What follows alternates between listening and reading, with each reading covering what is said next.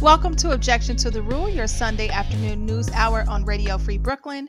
We are recording this episode on Thursday, June 24th, and it will begin airing on Sunday, June 27th, 2021. My name is Reese Robinson, and I'm on air today with my co-host, Emily Scott. Our third co-host, Jasmine, is out this week. How's it going, Emily? I'm doing all right. They lifted the COVID state of emergency today in New York, which is big, which is very big. Yeah. I knew something was up when I went to the pizza shop and you could sit down. Oh. I was like, okay, no more pizza to go. This is different. The benchmarks, man. Yeah. Exactly. So on today's episode, we have a couple of special things for you. We're going to kick it off first with another installment of our partnership with the NYU National Institute of Environmental Health Sciences Center for Investigation of Environmental Hazards. And Emily is going to kick us off with our local segment. Go for it. All right. So I am so excited to have Dr. Stephanie Sterling on with us today. Stephanie works at the NYU Langone Health Brooklyn Hospital. She's the section chief of infectious disease, the hospital epidemiologist, and she's the co-lead of the NYU Vaccine Treatment and Evaluation Unit Brooklyn site. And there are only 10 of those VTEUs in the U.S., and this is the most recent one. So, Stephanie, thank you so much for joining us today. Thank you so much for having me, Emily. I really appreciate it. It's so exciting to have you.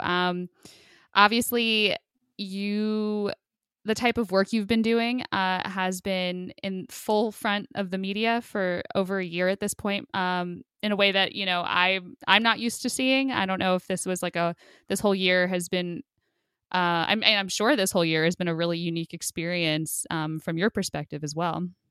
It's honestly been quite surreal. Yeah. It's funny. I was just talking with a colleague and she was saying that it's weird to no longer have to describe to someone what an infectious disease doctor does. Because before this, we usually have to do that. Right. Yeah, exactly. And I guess, so if there's anyone in the audience who just wants a refresher on what an infectious disease doctor investigator does, what is that blurb that you would normally have given in the past? So that blurb before everyone became aware of a virus that would cause a pandemic is that we specialize in treatment and management and diagnosis of medical problems that are related to infections. And so that's not just viruses like SARS-CoV-2. It also includes various bacteria, and also fungus, and other things like that. We usually manage chronic infections such as HIV and acute infections that occur both in and out of the hospital. Yeah. I mean, I got to note, previously on the show in past years before COVID hit, we've talked about how infectious diseases is sort of my own personal house of horrors. Like everything you just said, I just sends like a really like nasty tingling down my spine. So it's the work you do is just so vital. And just personally, I know before we even getting into the interview, I just want to let you know that like the fact that you dedicate your life to investigating this is just like so inspiring to me, because it's something that I just would like shut down. I like can't process. That's why when people start talking about, like accounting, I shut down. But, you mentioned bacteria, virus, or parasite, I get really excited. So cool. All right. So let's dive into some of these other questions I have for you. So you are the head of the Vaccine Research Clinic in Brooklyn, as I mentioned. So could you tell us a little bit more about that clinic? Yeah, so this is something that just got started in really after the pandemic hit. What we've done there so far is focus on researching potential COVID vaccines. And in the grand scheme of things, we look forward to branching out beyond COVID vaccines. And we're starting to do that now. Actually, we have a survey going on within the community to try to evaluate some of the reasons why people may be hesitant to get this particular vaccine, because most likely that hesitancy will branch into something such as flu vaccine hesitancy, which in our community we have definitely seen.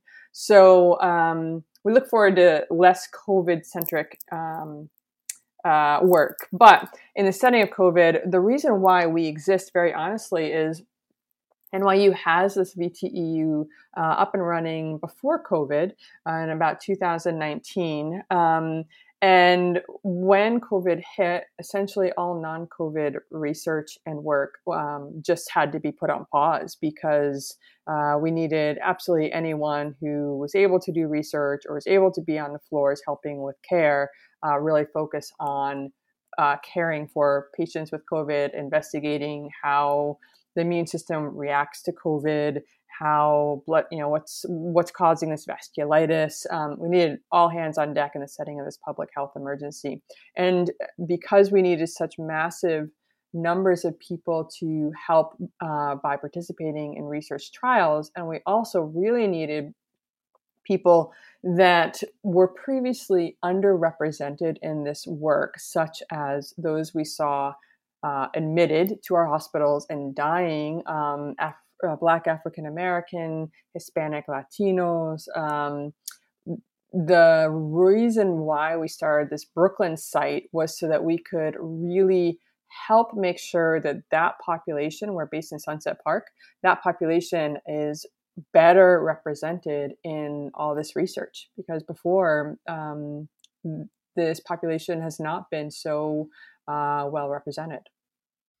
Which is definitely something that we've talked about on the show, if memory serves, and it's a really important issue. And it's really great that there's people on the ground doing that research. And I just want to note something that you said that was really interesting. So you are a doctor, obviously, as I mentioned. Were you focused more on research at the time that COVID hit and you had to transition back to patient care, or were you always doing a mix of both? I did. So no, I'm much more of a clinician, to be very honest. And that's where my heart lies, is working in the hospital and working with patients and keeping people out of the hospital. I've done research before, and I did research in human papillomavirus. That was mostly bench work. But something with COVID, we needed this population to be better represented and able to participate in these trials. We needed this vaccine center open. And that's where, for me, it was the pivot actually from clinical to also now including more of this research. What's really fascinating for me about the clinical research aspect is that we get to really be at the forefront of the bench, or kind of that nitty gritty, meaty, basic science research. Like where I sit now, I get to be at that, where that bench work translates into the bedside practices. And so it's a very humbling place to be able to play a role. And by bench work, do you mean like lab bench exactly. work? Mm-hmm. Yep. Cool. Very cool. Is there anything in particular you want residents of Brooklyn to know about the research clinic? Are you looking for volunteers or survey takers or anything at the moment? So at this time, we are not actively enrolling in any treatment trials. We were enrolling for AstraZeneca, and our Brooklyn people showed up and volunteered at levels that was absolutely amazing. So thank you to the Brooklyn community for that. We are actually going into clinics that are associated with NYU to do these surveys in both English and Spanish, to really just ask about knowledge of vaccines and reasons why someone may not want to get a vaccine. Also to ask about where do these people get their information from, to get a better understanding really of our community and how we can help serve this community. I think one role that infectious disease doctors have had to realize that we play, especially in this pandemic, is really trying to help make sure that we are advocates for good information, for education, and just trying to get there's so much, it's been frustrating to see so much kind of misinformation and Yeah. disinformation get out there that we've had to kind of start flexing a little bit more of a more vocal role within our communities to help be a kind of a voice of good information. So that's what we are focusing on now. We look forward to some more treatment trials coming on board shortly. And so within the NYU system, or looking at the NYU VTEU website, participants will be able to see what's going on. But also once those are up and running, probably anyone in and around Brooklyn will know exactly what we're looking for. Great. That's awesome. So you mentioned misinformation, which we as on the show we've also talked about that. Are there specific things that you're hearing come up a lot when you're doing your current and, looking into vaccine hesitancy? Oh man. Is there a lot? There's a lot. It's on one hand, I remember when the pandemic first started, I turned to one of my colleagues and I said, we're fighting this on two fronts. We're fighting this on kind of the scientific front, the treatment front, the medical front, where we need one big skill set, which is how to care for these patients, how to keep these patients alive, and how to assess, how to make hospital beds and do this. And we're also fighting it on this kind of social media, internet front, where it's a completely different skill set. So that's been a huge challenge with this. Thankfully, it's not my job to do that. We can leave a lot of that to Dr. Fauci and some other more bigger, more recognizable faces. Questions I'm asked and have to explain or asked to talk about every single time is always concerns about these vaccines and fertility, concerns about these vaccines and, can they transmit to COVID through these vaccines? The answer to that is no. None of the vaccines that are currently marketed are or have emergency use authorization are live vaccines. So that means that none of them can actually, it's impossible for any of these vaccines to give COVID to the person that is receiving the injection. It does not affect fertility. The overseeing organizations such as ACOG, which is the American College of Obstetrics and Gynecology, have also come out and made statements that it's safe for pregnant women to receive the vaccine. We're creating a database for pregnant women and breastfeeding women. Not database, that's the wrong word. We're creating kind of a bank of samples from pregnant women and women who are breastfeeding, who are vaccinated or who are getting vaccinated, so that we can continue to study this because it's of such interest. But there's it's safe in those populations. And then there's some like crazier claims, like the magnetism one. Oh my goodness, that's been coming out. Yes. So it's just really hard. People can be very motivated to put some misinformation out, and people can, be really, looking for answers and how to put what's this craziness that's going on in the world into a way they can understand. And it's tough. It's tough for everyone. Yeah. And you mentioned that the COVID vaccines that are out right now, none of them are live vaccines. I've heard a lot about mRNA vaccines, and I have a two-part question. Essentially, are all COVID vaccines that are in the U.S. right now mRNA? And what is an mRNA vaccine? Yes. Excellent question. And I think this is also where some of the fear comes from, because I think most people who are not involved in science and research, the last time they heard about mRNA was, bioclass. Exactly. In junior high or in high school. And all we know is mRNA is pretty much my genetics and part of that. So I can understand why someone who doesn't live in that world would say, wait a minute, this is going to change and be passed on from cell to cell and change who I am. So I can understand where that comes from completely. So our genetic makeup is stored as DNA.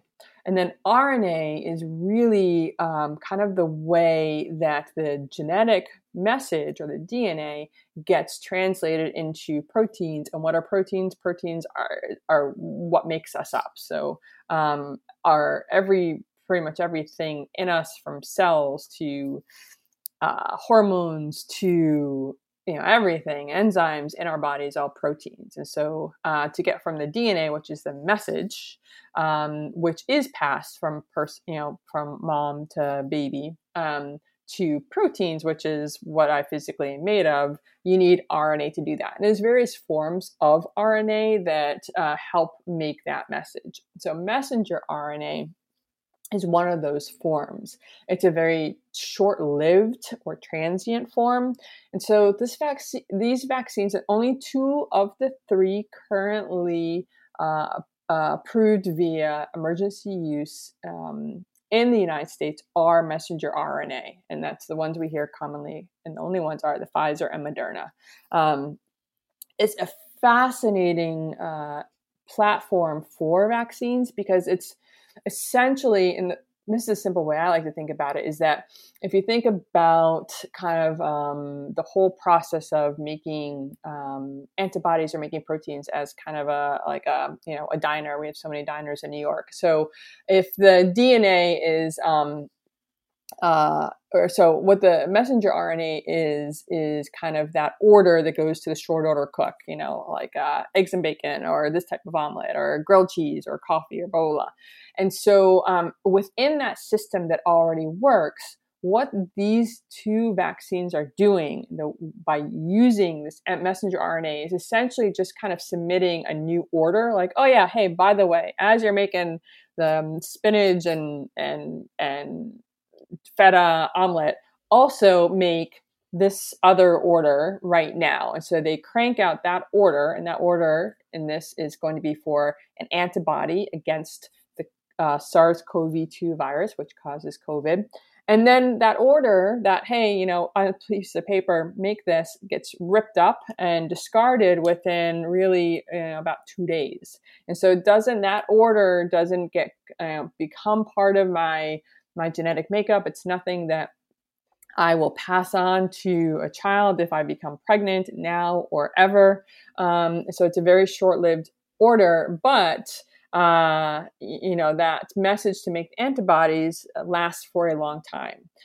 So that's really how that system works. And the whole idea behind vaccines is to help my body make an army to respond to an attack before the attack comes. And so that's the idea. The idea is that my body, my army, or my immune system will recognize this SARS-CoV-2 virus and be able to attack it. And the idea of a vaccine is it's going to make that army before I even get infected. So that if I do get infected, I've got this army of reserves ready to go, be called out to the fight. And it really gives you a jump and helps prevent what the literature has really proven is that it helps prevent severe infection, helps prevent death, and it does also seem to help prevent even milder infection as well. Well, I love a good metaphor, and that I think was a great explanation of how that stuff works. Thank you. I did want to ask as well. I know that some of the concerns that I've heard a lot about are just like how new this vaccine is, and how people maybe worry of getting it because, there's not enough research, hypothetically. Have you heard that? And is there, a response that you like to give regarding that? I have definitely heard that. And for so many of us, including those of us who work in infectious disease and been in the hospital working, this is a new way, this is a new form of vaccines. It is to be using in humans. However, the amazing benefit of living in the United States and of their previously being good, what's the word I'm looking for? Good investment in basic science, is that this technology has been, they've been working on the research for this technology for many, many years. So while it's new to us and it's new to be using it in a person, especially at this scale, they have been working on technology for many years. And we got honestly really lucky that they had already been planning. I think I read they were planning on using it to try and work on flu vaccines. They had already been using it to look at for Ebola vaccines, and there's one other vaccine they're using it for. I just blanked on. But so we got really lucky that all this investment and work had already been done. And so this platform existed and was basically about to go prime time when the SARS-CoV-2 was identified, and when they recognized, China went out and published the genome for the virus. And so thanks to that, they were able to say, wait a minute, do a complete pivot and able to do this very quickly. So to me, it's a sign that, and the fact that it's working so well, to me is actually reassuring that our kind of research pipeline has been robust, has been good. And then so the trials happen much quicker than normal, but that is because usually things kind of plod along. You have to do a small trial, get funding for it, do a small trial, put out all the information, get more funding, and it's a very long process, partly because, this was, let's say, Moderna, they're not going to necessarily have the capacity to put the billions of dollars into such a large production without, no one's going to invest that amount of money. But what happened with this is that we're in a public health emergency, and this is where our federal government said, we will put all the money into all the production. We will do all of that as you guys are doing the research. And so as a researcher, I can definitely say that no corners were cut, but you had a lot of things going on in parallel that usually are much more sequential. So that's kind of why things moved at the fastest pace that any of us have ever seen with respects to production and of vaccines and getting these basically into people's arms. The size of the trials were also designed to get information as quickly as possible. So a lot of kudos to our statisticians who helped figure out, how big do we have to have these trials and help us figure out what are the safest endpoints to look at for that. And at this point, we've had participants in trials for now over a year, the ones who participated in the phase 1 for Pfizer, Moderna, and everything is looking really good for them. So I think that at this point, we've had so many millions of people that have received the vaccine.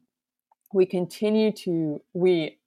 CDC continues to follow any safety concerns. So all of our normal checks and balances remain in place so that we don't push things out too quickly and too precipitously, and possibly do cause harm. So I think it's reassuring that all of these, all of these barriers so that we don't do harm remain in place, even in the midst of this global pandemic, the likes of which we haven't seen in 100 years. Awesome. Thank you so much. My last question is, the state of emergency in New York did end today, Thursday, not airing date. Is it still important for anyone who's unvaccinated to get vaccinated? It is. And I'll tell you why. I was wondering why the flag outside of our hospital was now at full staff, whereas it's been at half or full mast. It's been at half mast for over a year. Wow. because of COVID. And I noticed today that it was at full mast, if that's the proper way for that. So it is important for people to get vaccinated if they are not vaccinated at this time. And the reason for that is that we are seeing new variants pop up around the world. Currently, the one we are most concerned about, honestly, is the Delta variant. This is the one that this is the one that was first kind of described as causing the large second wave in India. At this time, especially in New York, it's it's the reason for about a fifth of new COVID infections. It looks like it is more infectious. And because so if it's more infectious, then the more people that get infected mean because a percentage of everyone who gets infected end up having to go to the hospital, and then a percentage of those people do poorly. And so the more people you have getting infected, then the higher the number of people who need the hospital and unfortunately who do poorly. So the important thing is that the current vaccines that are approved in the United States appear to do very well against these variants, including the Delta variant. They do well to protect against severe COVID, which is defined as needing the hospital, and they do well protecting against less severe forms of COVID. So it's really important to still get vaccinated, fully vaccinated, if not at this time. Awesome. Well, thank you again, Dr. Stephanie Sterling, for joining us today on the show. The work you're doing is so important, and we really appreciate you taking the time out of your schedule to share the wealth of knowledge and experience you have about COVID and vaccinations. Thank you. Well, thank you very much. Awesome. Thank you both ladies for that awesome segment. And Dr. Stephanie, more power to you. Please keep saving our lives every day. All right, guys. So we're going to go ahead and jump into our first music break of the day. This is a throwback track. I thought it'd be nice. This is the Commodores with Easy. We'll be right back.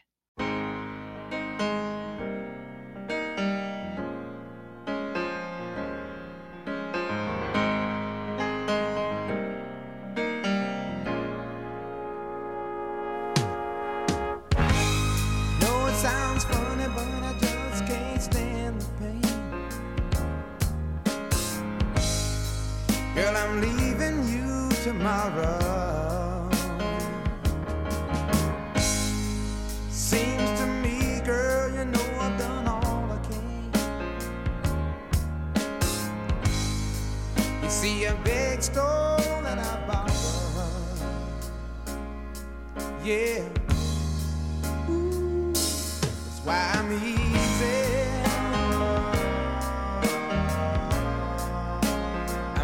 Like Sunday morning.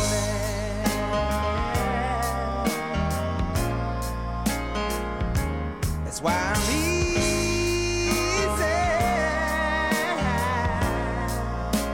I'm easy like Sunday morning.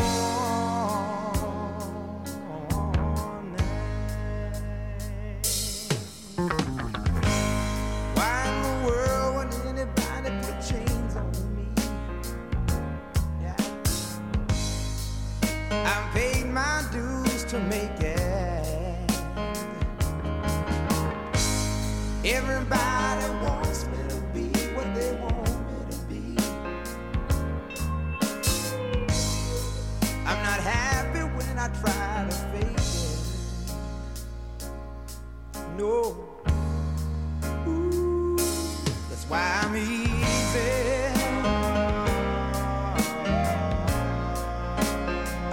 Like Sunday morning.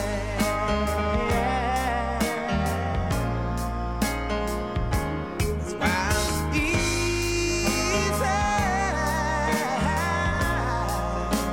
I'm easy like Sunday morning.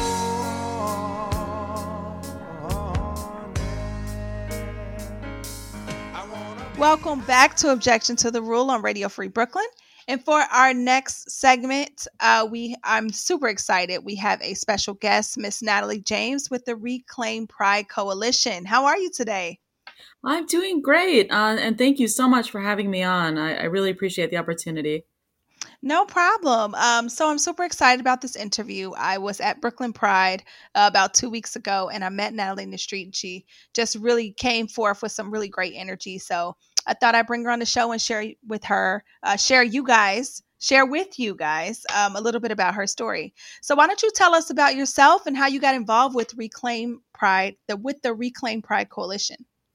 Well, yeah, thanks. So just a little bit about myself. I identify as a lesbian. My mother is an immigrant from Colombia, from South America, and I work as a tenant attorney in Brooklyn, and I also am a unionized worker through my workplace. So those are, a few things that I'm involved with besides this march. But this has been one of the biggest projects I've ever been involved in. I helped to start what was called the Reclaim Pride Coalition back in 2018. I organized the first meetings of that group, and I also, and that group went on to organized the Queer Liberation March. And the first one happened in 2019 for the 50th anniversary of Stonewall, and this coming one on Sunday will be the third Queer Liberation March. And the main idea behind it is that we want a march that's a people's protest march with no corporations, no police contingent, and getting back to the roots of Pride, which is a protest, but also a community celebration. Awesome, awesome. I love that. I love that you guys have that really pure sort of energy around the Pride mission. So tell me about the mission of the organization itself. Well, the organization itself has been evolving. It's a pretty new organization. When we first started in 2018, were forms of groups that had marched together in the resistance contingent in the 2017 Pride March, right after the Trump administration took over, and people wanted to sort of show that the Trump administration and the rise of the right had a unique threat to pose a unique threat to the LGBTQ community. So we marched together, but then after 2017, we were told by the organizers of the big corporate Pride parade that they weren't going to let us march together as a resistance contingent. And these were groups, everything from HIV AIDS advocacy groups like ACT UP and Housing Works to more leftist groups like the group I'm part of, Democratic Socialists of America. And so we kind of got together. And of course, if you tell a bunch of activists that you're not allowed to march together, what are the activists going to do? They're going to start organizing and agitating, right? Exactly. So we started to organize. We went to the Pride Parade organizers and said, these are our demands. But we didn't just stop at wanting to march again together. We wanted big changes, like less policing. They were making people wear these wristbands that year that were just terrible in terms of freedom of assembly and everything like that. They were all those terrible barricades they put in the village to keep people from moving around and being, and assembling and protesting. Really, that's been something that's been just awful about the Pride Parade ever since Mayor Giuliani, quite frankly, in the 90s. The NYPD just loves those barricades. And of course, the bigger issue of the brutality of the NYPD against members of the LGBTQ community, especially queer and trans people of color, So we wanted the NYPD not to be honored, not to be recognized in that march. We wanted there to be no police uniforms shown. Typically, they're given a place of honor right at the front of the march. We didn't want that. And we also didn't want those big corporate floats that just take over the entire event and allow organizations that harm society to actually make themselves look better, by sponsoring the Pride Parade. So those were a couple big demands, was like less of the corporate floats, no big, police contingent, lower amounts of policing. But we were ignored, and 2018 was not a great experience in terms of participating in that parade.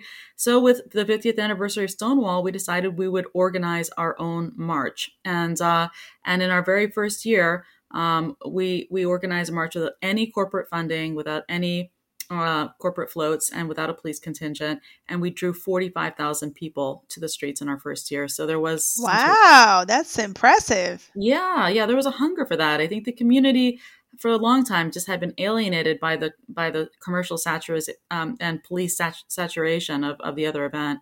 So that was our first year. And then in 2020, of course, COVID hit, and we didn't even know if we'd put on a march. But after George Floyd was murdered, and all the Black Lives Matter protests were happening, we decided we had to march in solidarity. So we did a march specifically in solidarity with Black lives and against police brutality in 2020.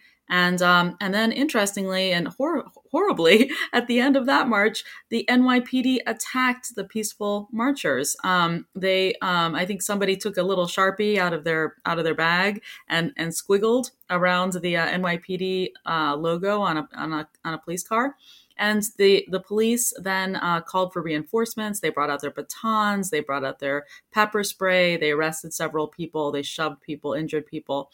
And so, for the NYPD to behave in that sort of way on the 50th anniversary, on the 51st anniversary of a uprising, the Stonewall riots, that was against the police, that was against police brutality and police oppression, to then behave that sort of way at the end of a march commemorating that, at the end of a march specifically against police brutality, it really showed how much impunity the NYPD had. And I think my hope is that, that something good could come of it, in that, more and more queer people, including white middle-class queer people, might begin to see how just interconnected and intertwined queer liberation is with police abolitionism and issues of ending the carceral and police state.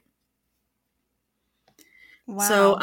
So after that march in 2020, now we have our march in 2021, and again, we're going to have it without a police contingent and without any corporate floats or funding. And in terms of the mission of the organization, I hope we continue to move on in that direction of really focusing on push on anti-NYPD work, anti-police brutality work, and anti-carceral state work. After the 2020 march, we worked closely with the Anti-Violence Project to sort of to advocate for the people that were victimized by the NYPD that day, and we also made sure that our complaint was included in Attorney General Letitia James's lawsuit against the NYPD. And then we also tried to bring as much press as possible to what they did. And it happened to be right before the city budget was being voted on, so we hope that in some way that would help to maybe push for more cuts to their budget. But yeah, so I'm hoping that we could, as we move forward as an organization, continue that work of reaching out to maybe more mainstream LGBT organizations. And as we're better and better known, we were the only Pride March this year and last year. So because of COVID, the corporate Pride March wasn't held. So we've sort of, continued to rise in stature in terms of media coverage, in terms of followers on social media, etc. And I think that we need to use that stature in a positive way, in a way that might actually help people in a practical life way, as well as being a symbolically uplifting event. So basically, I'm hoping that we can continue down that path of pushing mainstream, especially white middle class or wealthy organizations in the direction of solidarity with abolitionist work. I really appreciate how you have leveraged the dialogue. Oh, thank you. Absolutely. I think that it's when one's able to build up a brand or a platform, or however you want to phrase it, I think that that should be targeted towards improving people's lives. Yes, and that is important because as social justice organizations or social justice individuals, as we all are on Objection to the Rule, I think it is our collaborative effort around certain issues, because we have spoken about the Pride March and the reduction of the police interference, if you will, or participation. We've spoken about a lot of things on this show that really are in alignment with what your organization is doing. And one of the reasons that I wanted to highlight what you're doing is because, I had just learned about the march when I met you, but in just doing a little research, the reality is that when social justice organizations come together in alignment for a cause, they're so much more powerful and they reach so many more lives. So I really want to champion you and your organization for that, because I think that that is what we all need, to just get our conversations and our causes to the next level. Yeah, absolutely. Thank you for that. And I have to say, this is just to be totally transparent, this is a majority white organization, kind of like New York City Democratic Socialists of America. It's a majority white middle class space, and we have had some tensions around that. I think it's sort of natural in a way for spaces to have tensions in terms of BIPOC activists joining the space. I think that another mission is more internal facing moving forward, which is trying to really focus on improving the structure of our organization so that we can absolutely be more true to our ideals in terms of anti-racist work and anti-police work. And so that's something that we're very conscious of, and that we're committing to doing really concrete work in terms of skill building, education, and solidarity work. That's amazing. So where is the march? And tell our listeners how they can support you and where they can show up at on Sunday. Well, thank you. Yes. So the march is going to be in Manhattan. It's going to start at Bryant Park. We're going to ask marchers to gather at the park at 2:30, and then step off should be around 3.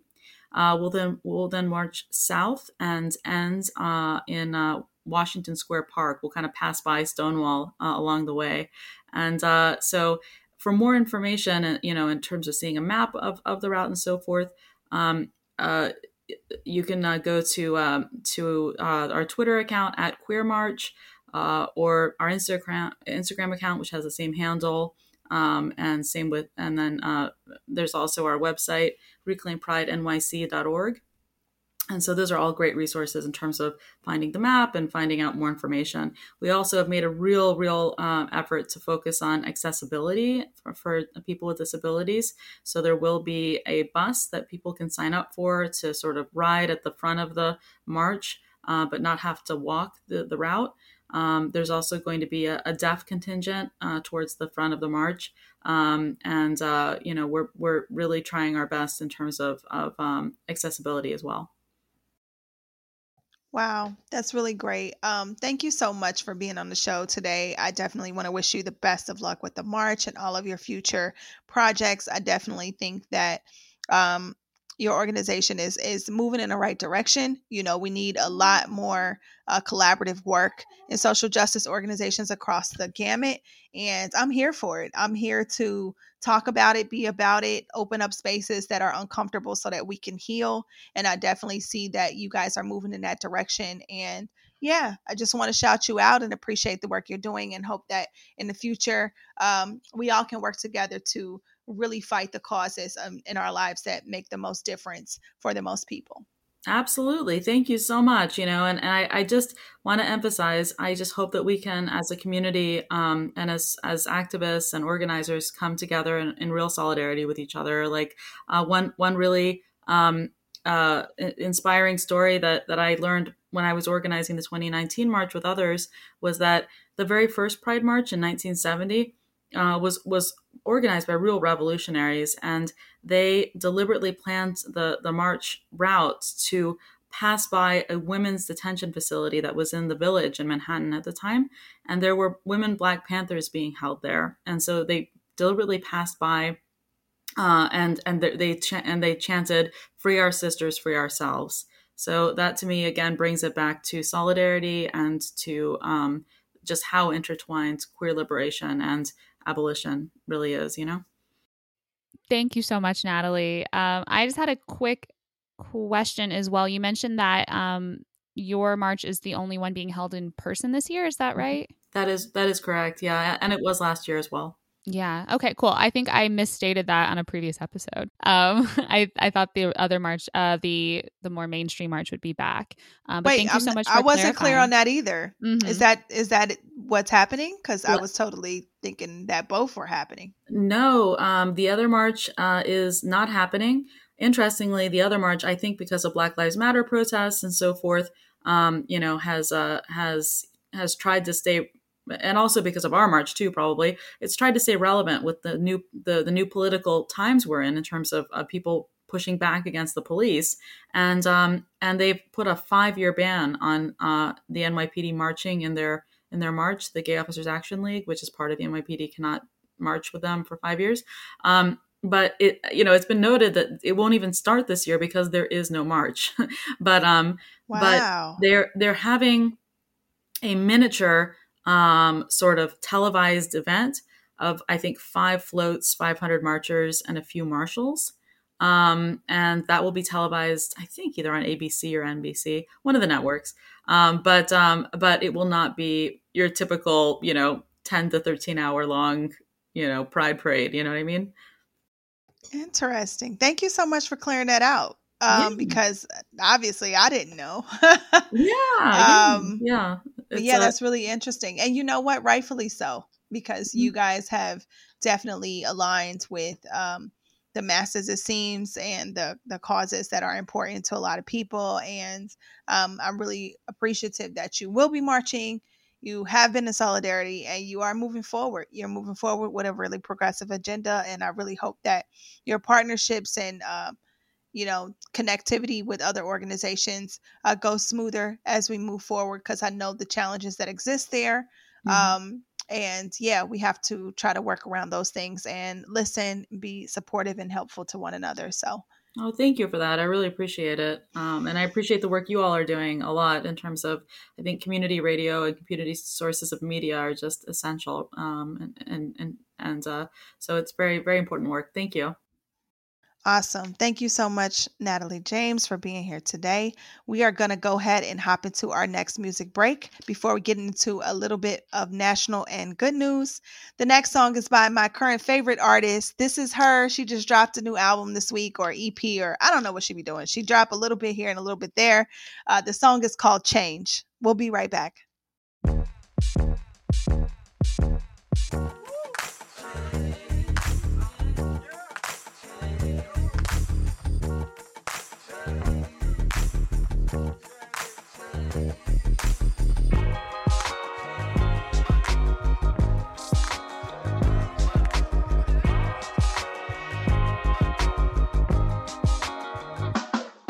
Wrote a letter to the mayor, can you hear me out?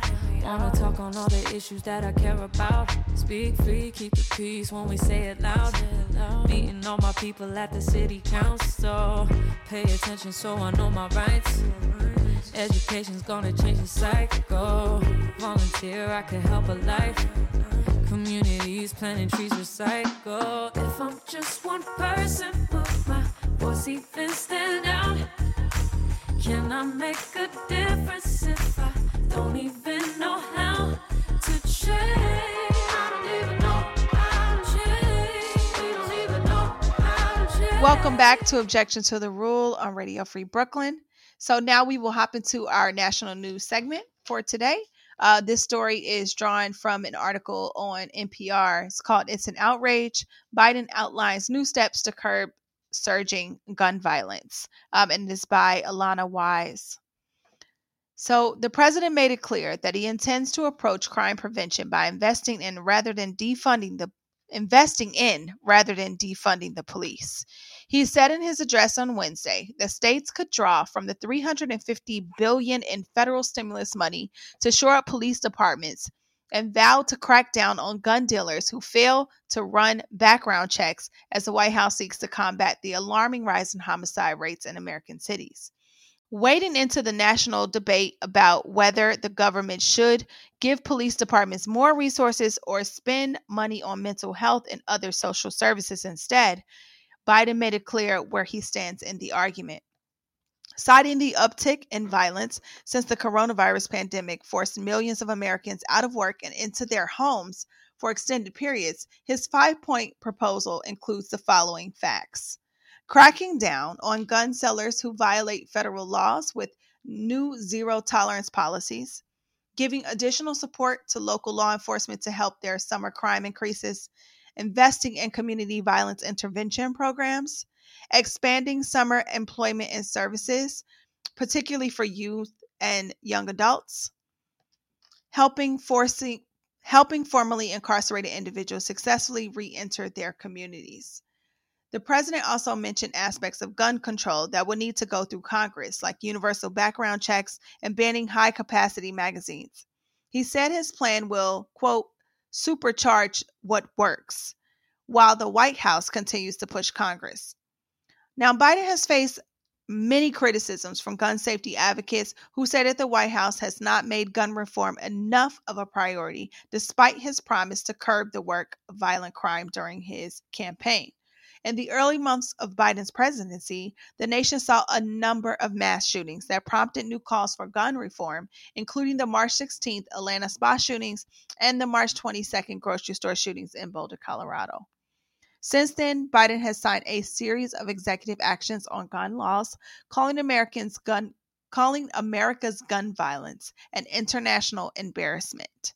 The Department of Justice has also issued model legislation from which states can craft their own so-called red flag laws to temporarily remove guns from certain people. With Wednesday's speech, Biden aimed a blunt criticism for Republicans who say he is soft on crime. But he also tried to bridge the two flanks of his party: centrist Democrats alarmed by the spike in crime in cities and progressives who are pushing systemic changes to police departments that have long been accused of racial discrimination. Mr. Biden used the moment to call for Congress to pass legislative measures that would close background check loopholes, restrict assault weapons, and repeal gun manufacturers' immunity from lawsuits. He thinks that contributing more to the safety of Americans is a way to curb gun violence. Wow, that actually means funding the police. So this is problematic, obviously, a big story of contingency that we've been talking about a lot on this show.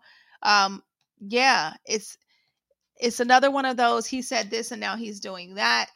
Gun violence has been running rampant in our country forever, okay? But obviously over the last few years, it's been just contributing to the large amounts of deaths of Americans. And now it's actually hurting the young Americans a lot more than it has been previously. There was a story in Brooklyn not too long ago and a couple of stories in New York recently where children are being hurt in gun violence that is happening in communities. So this is really controversial. What do you think, Emily? Yeah, it is. It's interesting that would be the move. I mean, I think we can all agree, or I would hope we all agree, from our listener. At least, I don't know. You and I definitely agree that yes, access to guns and gun violence in this country needs to be addressed in a significant way. But yeah, I mean, it's a certainly a controversial choice, I would say, to choose to give extra funding to the police in a time where that is really being, questioned in our society. So yeah, definitely controversial to say the least. Yeah, I mean, I think it's rather confusing. Like, the whole concept of defunding the police has the older population in this country very scared, right? Because that is what they believe needs to happen to deal with violent crime. However, we see what happens when the police have more empowerment. I read an article today, I forgot which news it was, and about how the police department is having problems with recruitment and bringing new officers in because of all of the controversy going around about police brutality, which, is not surprising. But in the same context, like, what is really happening here? Because I feel like by doing this, he's not acknowledging the big problem, obviously. And this is not the right way. Like, how about going after the NRA? How about trying to talk about things like that as opposed to like, well, let's just give them more money and give them more cops. Like, I don't know. That shit just seems super counterproductive, and I'm not here for it. Yeah. Maybe we should hop into the good news because this is not good right now. Yeah. I'm ready for you. I'm ready for you. All right. What you got for us, Emily? So this story comes from a June 21st AP article by Arnie Stapleton titled Nassib becomes first active NFL player to come out as gay. And I apologize if I'm pronouncing the name wrong. And I'm also relying heavily on quotes for this. So the article explains, quote, Las Vegas Raiders defensive Carl Nassib, on Monday became the first active NFL player to come out as gay. Nassib, who is entering his 6th NFL season and second with the Raiders, announced the news on Instagram, saying he wasn't doing it for the attention, but because he felt representation and visibility were important. I just want to take a quick moment to say that I'm gay, Nassib said in his video message from his home in Westchester, Pennsylvania.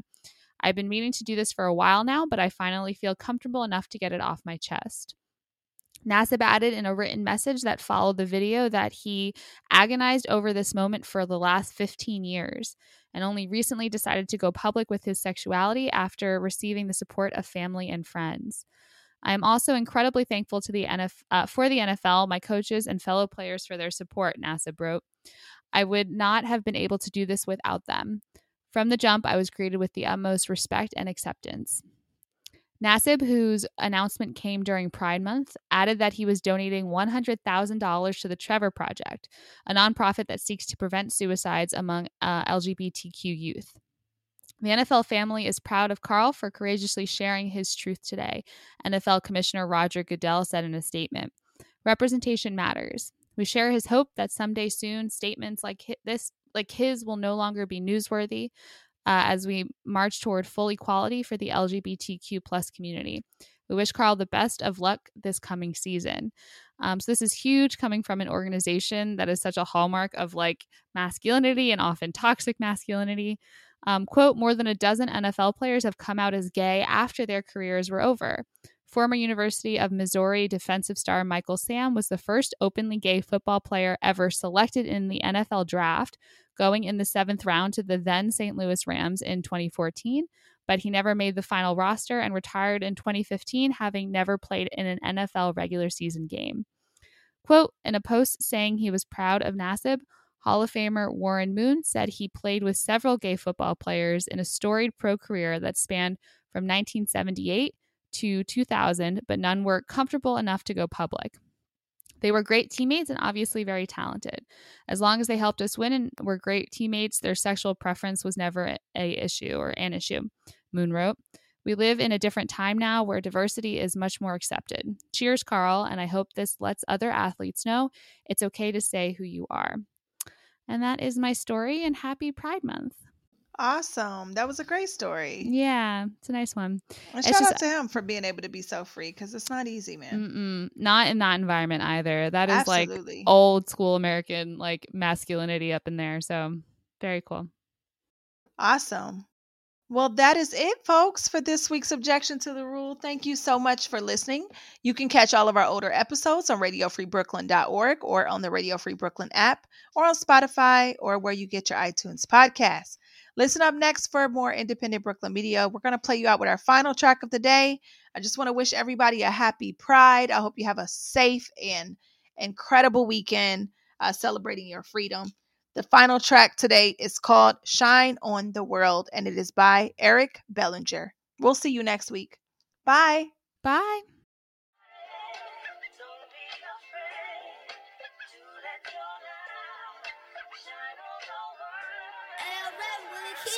Big buzzing, shit popping, we coming. Streets love them, hella fans like McLovin. Easy does it, be fresh out the oven. So gully but smooth tone. Don't get me started. I'm not afraid to let my light shine on the world. So sister, let me see you follow. Your beauty could paint a picture with a smile on the low. Yeah. Hey, so sister, cold like Chicago. Should have been a scripture.